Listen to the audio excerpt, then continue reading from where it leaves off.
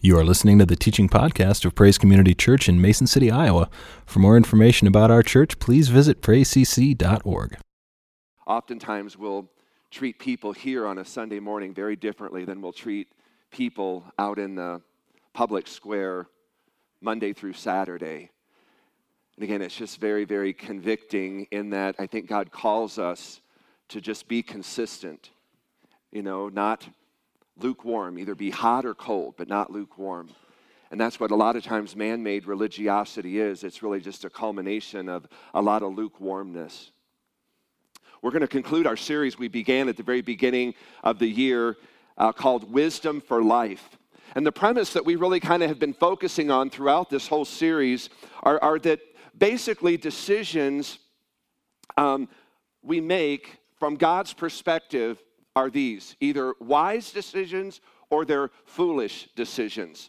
And every one of us in this room, we have, through our own personal experience, we've reaped the benefits of those wise, godly decisions we've made. And we have also paid the consequences of the foolish decisions that we have made and the penalties that come with those. And when it comes to the vast majority of decisions that you and I make in life, they really kind of tend to land in four major areas. And we've been talking about those major areas over the last month. They tend to kind of focus on how we allocate our time, how we spend our money, how we treat our physical body. And the one we're going to talk about today as we conclude this is how we handle temptation.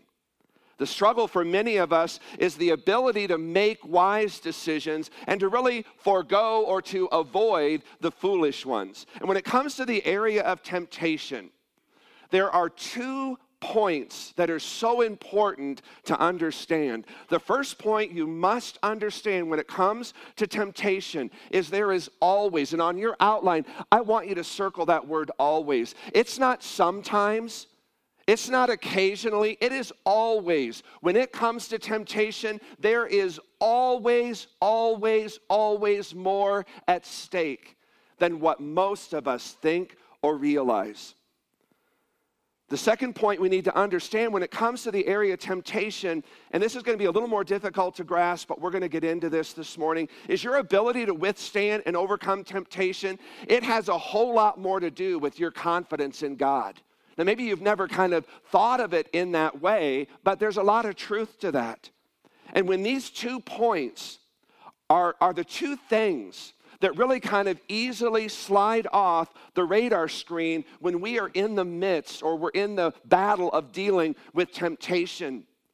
If we can simply learn to pause, to take a time out, if we would just kind of just stop in the moment, in the midst of the temptation, and just allow these 2 points back to front and center, and realize when we face temptation, there is always more at stake than any of us think or realize.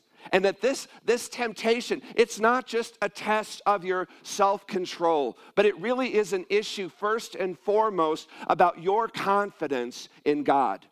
Now, some of you may be sitting here and you're hearing me say this and you're thinking about areas of temptation in your life, and maybe it involves food, maybe it involves the internet, maybe it involves another person or finances, or it's sexual, or it's just one of those reoccurring temptations. And maybe you're thinking, okay, I don't know that I really buy into this. I really don't see a connection between my temptation and my lack of confidence in God. And when we fail to factor these 2 points into dealing with temptation, it may be why many of us are not able to break free of certain addictions and those reoccurring temptations. With every temptation, there is always, always, always more at stake than any of us think or realize, and there is a very strong link between that temptation and our confidence in God. So for the backdrop of today's message, we're going to use the story of Jesus overcoming temptation by the devil there in the wilderness as recorded in Matthew's gospel. I want to start at the very, very end of chapter 3, the very last verse there in chapter 3, verse 16. As soon as Jesus was baptized, he went up out of the water. At that moment, heaven was opened, and he saw the Spirit of God descending like a dove and lighting on him. And a voice from heaven said, "This is my Son, whom I love. With him I am very well pleased." Then Matthew chapter 4, verse 1 begins, "Then Jesus was led into the Spirit, or by the Spirit into the desert to be tempted by the devil. After fasting 40 days and 40 nights, he was hungry.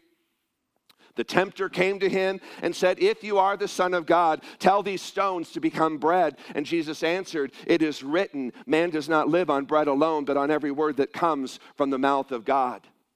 Then the devil took him to the holy city and had him stand on the highest point of the temple, and again said, 'If you are the Son of God, throw yourself down, for it is written, he will command his angels concerning you, and they will lift you up in their hands so that you will not strike your foot against a stone.' And Jesus replied to him, saying, 'It is also written, do not put the Lord your God to the test.' Again, the devil took him to a very high mountain and showed him all the kingdoms of the world and their splendor," or some translations say, "and their glory. 'All of this I will give you,' he said, 'if you will bow down and worship me.' And Jesus said to him, 'Away from me, Satan, for it is written, worship the Lord your God and serve him only.' Then the devil left him, and angels came and attended him." Now, this is an amazing story on so many different levels. On one level, it really challenges a lot of our views concerning God, his love for us, and his plan for our lives. And again, I started there at the very, very end of chapter 3 there in Matthew, because that event precedes Jesus' temptation in the wilderness, and that is his baptism in the River Jordan by John the Baptist. As a matter of fact, John chapter 3 ends with the baptism of Jesus, and then chapter 4 opens with the temptation. So it's kind of one event follows on the heels of another. And so as soon as Jesus is baptized, he comes up out of the water, the heavens open up, and God makes this declaration over him and says, "This is my Son whom I love," or "whom I delight in.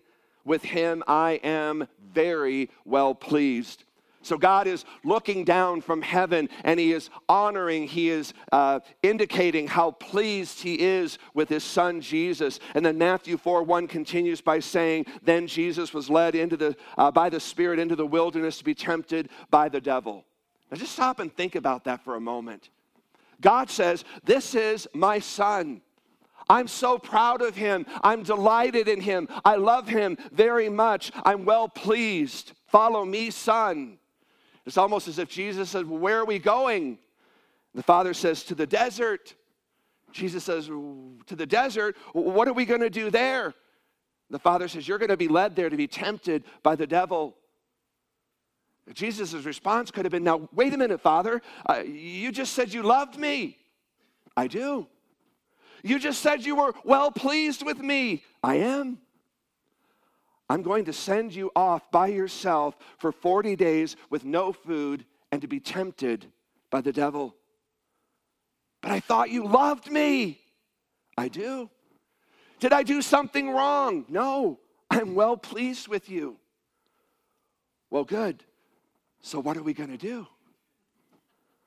"I'm sending you by yourself into the wilderness to be tempted by the devil." See, to a lot of us, that just doesn't make sense. That's just weird. But you know something? God did the very same thing with Abraham. He did the same thing with Peter. He did the same thing with Moses. He did the same thing with all 12 of his disciples. And perhaps, maybe he'll do the same thing with you. See, for a lot of us, our experience with God does not fit into our homemade theology of God. This kind of an experience, this kind of a leading by the Holy Spirit, it just doesn't fit into our template of who God is. When life gets tough, when life gets challenging, when life takes unexpected turns, when God takes us into a wilderness experience, a lot of us just kind of freak out because our God is only supposed to make our life rosy. Our God is only supposed to make sure we have what we need when we need it. That's our God. And the whole idea of Jesus being led into the wilderness to be tempted. He didn't wander into the wilderness by himself. The Bible clearly says the Holy Spirit led him, sent him alone into the desert for the primary purpose of being tempted. And for whatever reason, maybe only known to God, some of you may be led along similar paths. Paths that don't make much sense to us. Paths that may cause us to wonder and to question God's love for us. Paths that may cause us to question, where is God in the midst of all of this? And we go through those tough challenges and times in life. And you know what? We come out on the other side much stronger and with a clearer sense of God's presence, purpose, and plans for our lives. So please do not make the mistake of seeing those wilderness experiences in your lives as God abandoning you. He may be the one leading you into it to bring you into a deeper and a stronger place in your relationship with him. Now here's the thing we got to get our minds around. And I want to just get back to this. With every temptation, there is always more at stake than we realize or think. Now, in the midst of temptation, and all of us have been here. I mean, we've all been tempted. I mean, we probably have all been tempted this morning already. And again, in the midst of temptation, here's the tendency. Our tendency is to kind of think the only thing that's at stake, the only thing that's really going on here is the only thing I can see right now before me. So should I eat this dessert or should I not eat this dessert? Sometimes we think that's all there is to it. Should I buy this car or should I not buy this car? That's the only issue involved. Should I tell him the whole truth? Should I not disclose this information? Should I leave this out? Should I do this? Again, in the moment of temptation, the issues seem to be the only thing that's right before me. That all that's at stake is really only what I can see in that moment. In the moment of temptation, the tendency is to always think that what's at stake is only what I see before me. This is the only issue at hand. One of the things we've got to accept if we're ever going to make headway in any area of overcoming and withstanding temptation is to face the fact there's always more at stake than we think or realize. Now, it's not stated, but if you go back and read the whole story of the temptation of Jesus, you eventually realize up front there was a lot at stake.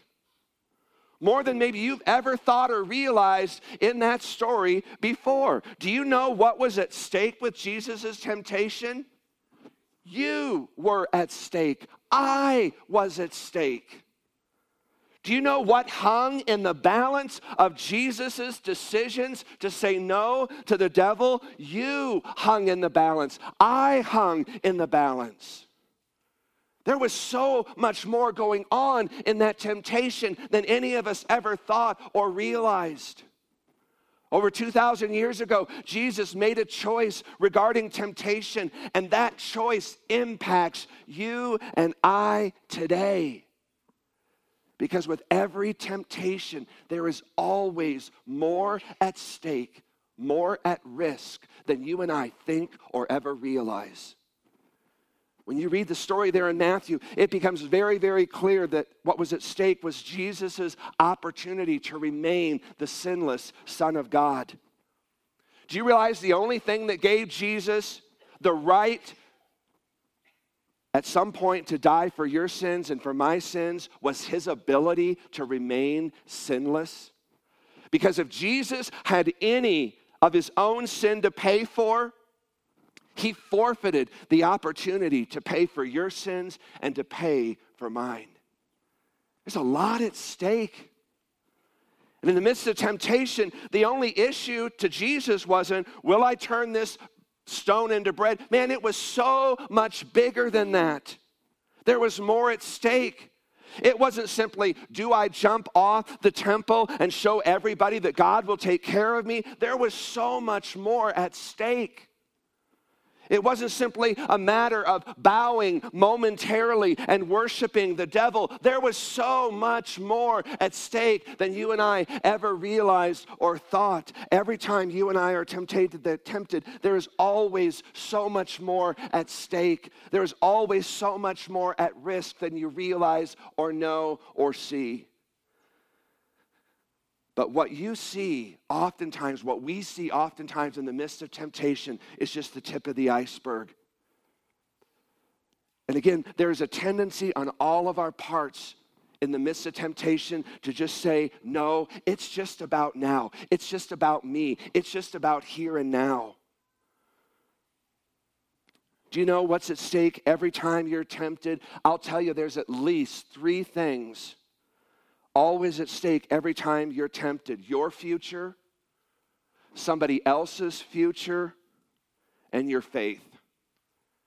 Every time you're tempted, those 3 things are at risk. Those 3 things are at stake: your faith, somebody else's faith or future, your future, somebody else's future, and your faith are always at risk. This is something very easy, again, to see in other people, isn't it? And it's very, very difficult to see in our own lives, in our own situations, in our own temptations.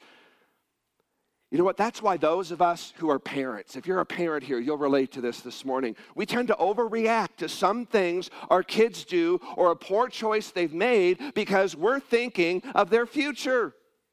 And we can overreact thinking this one unfortunate event, we know that it can have a domino effect. It can lead to A, B, and C. They'll end up in jail. They'll never graduate. They'll never get a job. We'll never have grandchildren. And we just come up with all of these scenarios.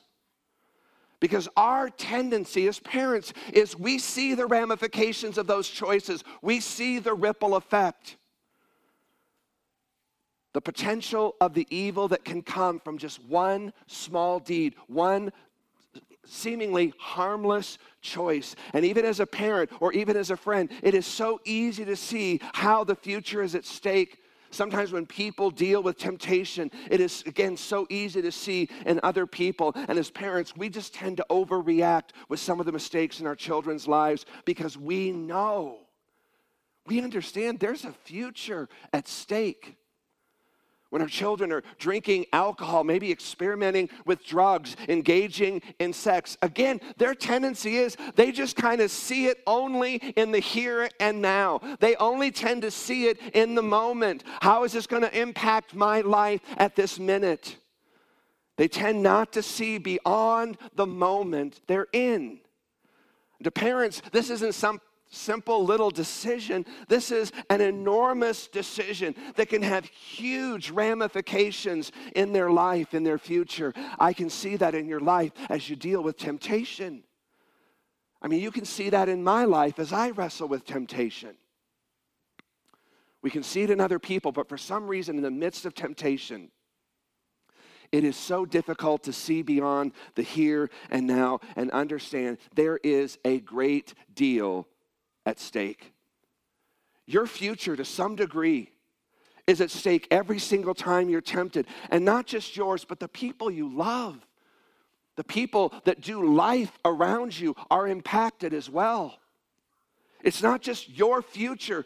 Oftentimes, it impacts other people's futures as well. Everybody in your sphere of influence has the potential to suffer due to your inability to deal successfully and effectively, consistently with temptation. If you're a father, your kids can suffer. If you're a husband, your wife can suffer. If you're a mother, your kids can suffer. If you're an employer, your employees can suffer. We have seen many, many people lose entire pensions, jobs, because people who already had more than enough money that they could ever spend give in to the temptation to manipulate, to cheat in their profits, to turn the other way, to pretend they don't know or notice, and hundreds of people are negatively impacted because of the way one person chose to deal with temptation.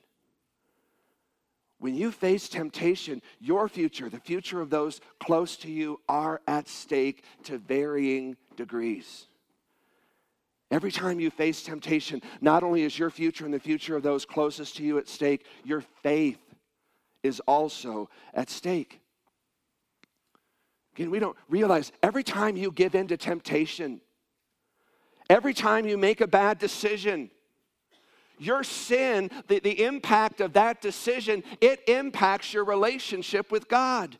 Every time you give in to temptation, every time you act on that temptation and sin, there comes kind of just this wedge that just begins to build and deepen in your walk and relationship with God. Every time we give in to temptation, every time we violate our conscience, every time we disobey God, it just puts a little more distance between us and God. And eventually, after a period of repeated, ongoing violations, there comes a time where we have behaved ourselves out of a walk and communion with God.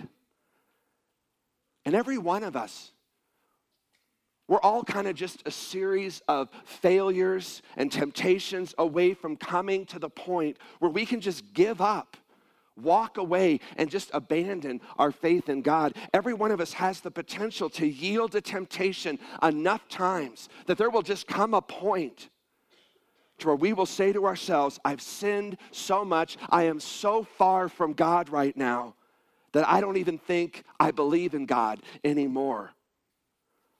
I'm not even sure why I believed in the first place. And what happened is every time you gave into temptation, you put your relationship with God, your faith, more and more at risk. You simply fell to temptation so many times, you got so disconnected and so far away that you just don't even sense God's presence anymore. And this is where the second part kicks in. When you are faced with temptation, there's always more at risk, more at stake than you think or realize, and your ability to withstand and overcome temptation, it has so much to do with your confidence in God. Here's what you'll discover as you look at those three temptations Jesus faced. At the heart of every temptation is the question, can God be trusted? That is at the heart of every temptation you face. Try that next time. In the midst of temptation, ask yourself that question, can God be trusted? You'll understand why that's an important question here in just a couple of moments. When we're tempted to embezzle money or to take something that does not belong to us, at the heart of that issue is the question, can God be trusted to meet my financial need? Do I have confidence in God and His ability as my provider that He will meet all of my needs according to His riches in glory by Christ Jesus? Can God be trusted?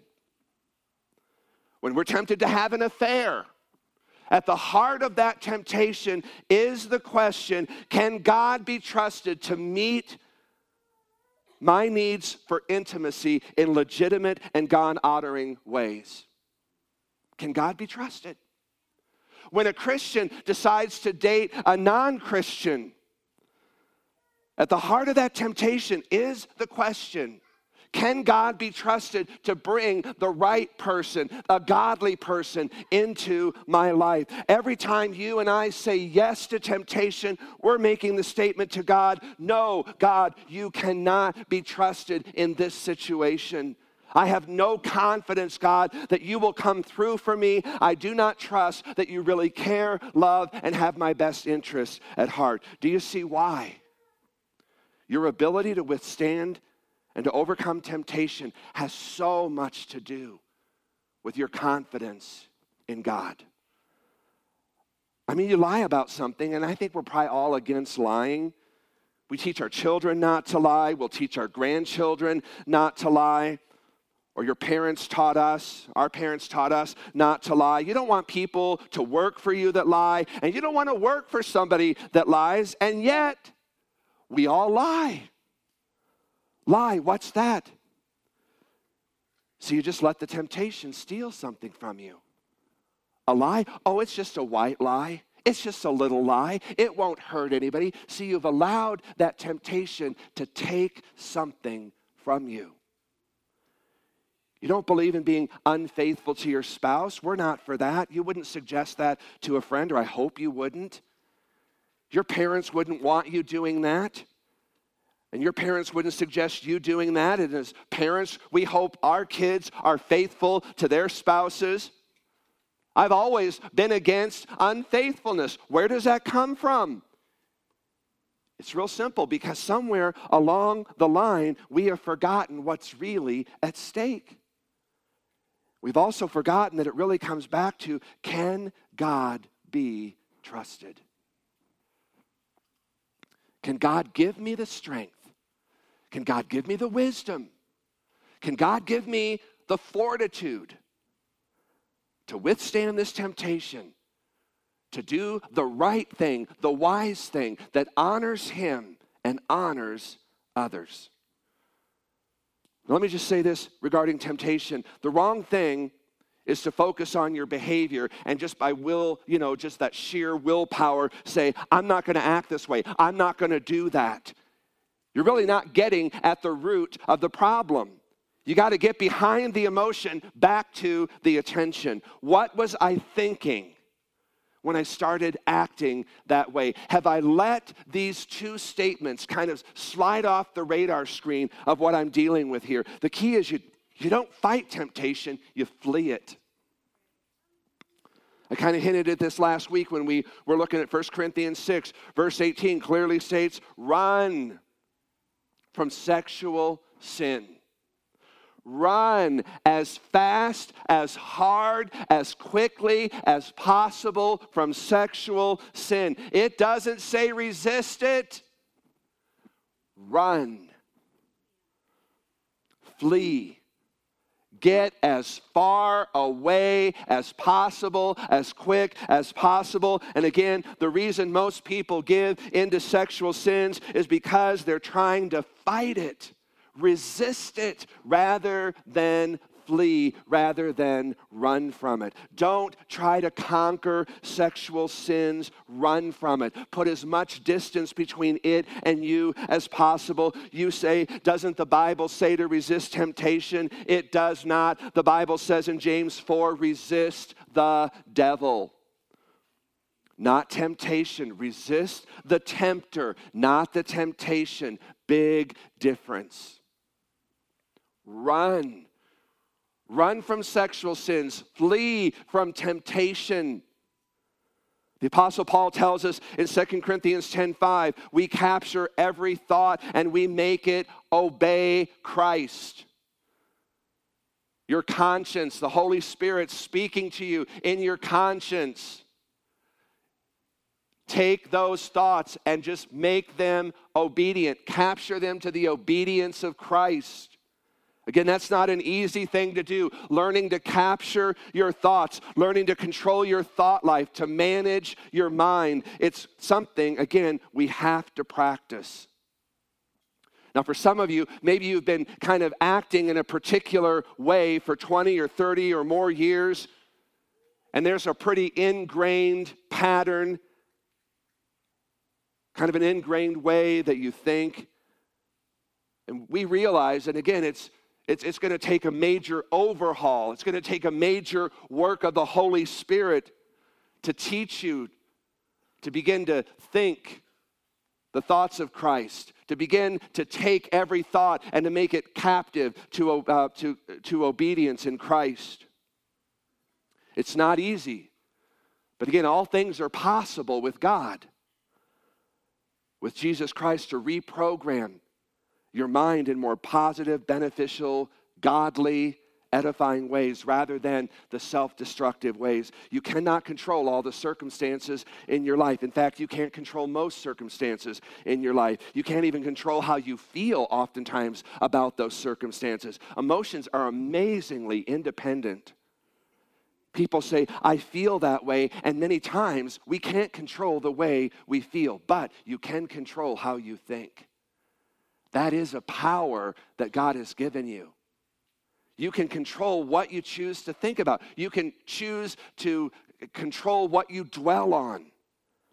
And it's those thoughts many times that are driving or controlling the emotions.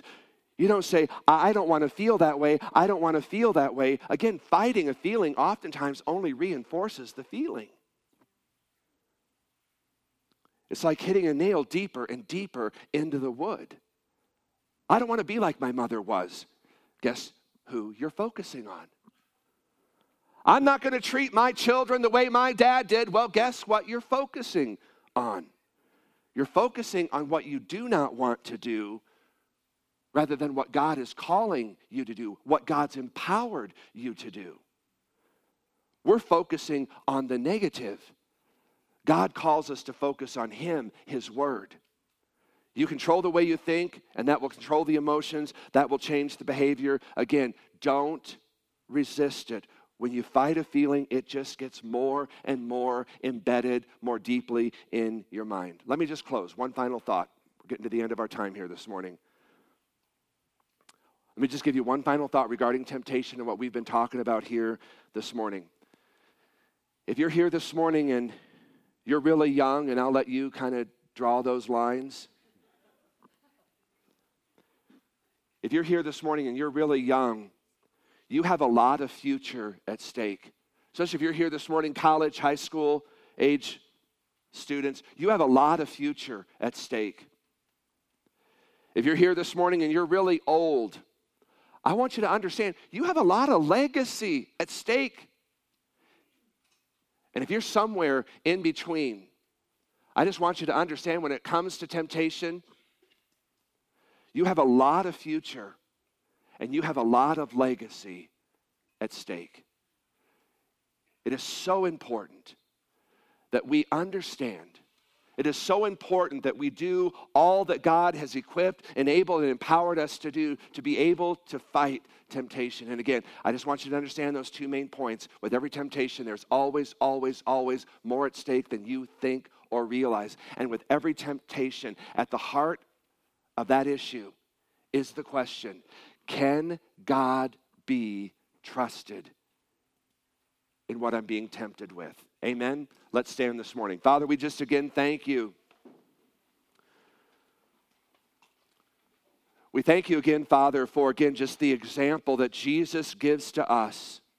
Lord, there in that wilderness as He dealt with the tempter, and as Jesus seemed to understand there was so much more at stake in His decisions, in His choices, in His response to those three temptations.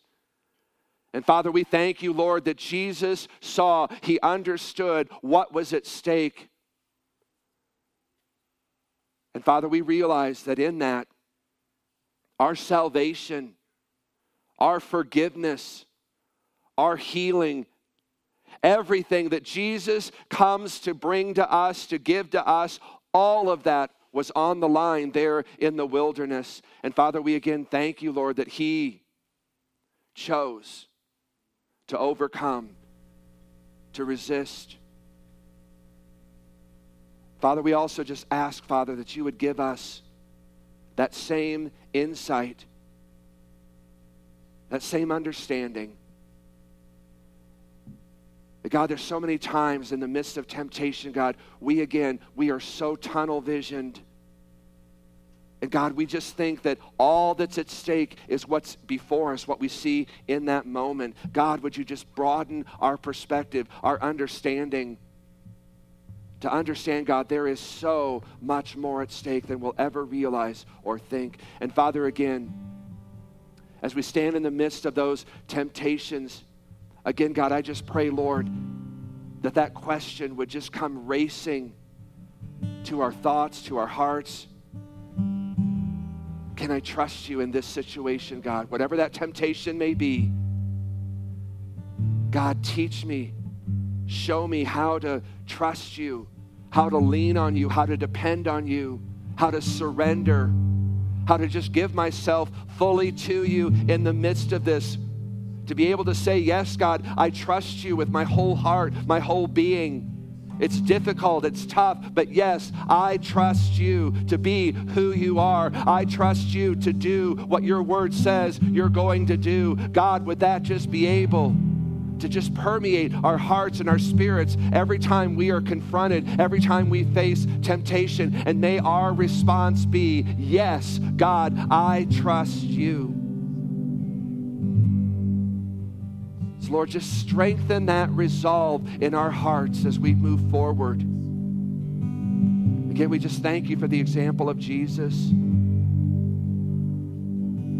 We just pray, Father, that you would give us that same wisdom, that same resolve, that same strength, that same driving obedience to you.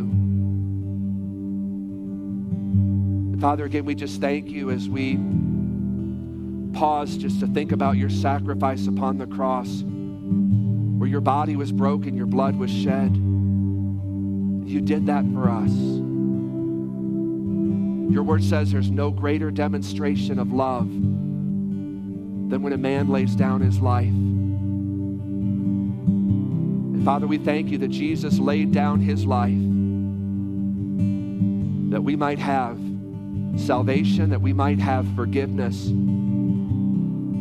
And so, Lord, as we think about the bread and the juice, which represents your body and your blood, Father, as we just again examine our hearts and just come before you, Father, we pray, Lord, that you would again just point out any error, point out any ways of evil or wickedness in us, Father. That, Lord, we would repent, that we would turn, that we would flee from that. That, Father, that we would be able to come and to partake of that bread and be able to partake of that juice with a clean heart, a clean conscience. Again, we just thank you, Lord. We thank you that you provided that reminder for us today, that you provided for us a reminder of your great love for us. So, Lord, as we take that bread and we dip it in that juice, God, may it be a reminder of how much you've given for us, how much you've sacrificed for us, how much you love us. And we just thank you for that. In Jesus' name we pray. Amen. Thanks for listening. For more information about Praise Community Church, including gathering times and events, please visit us at praisecc.org.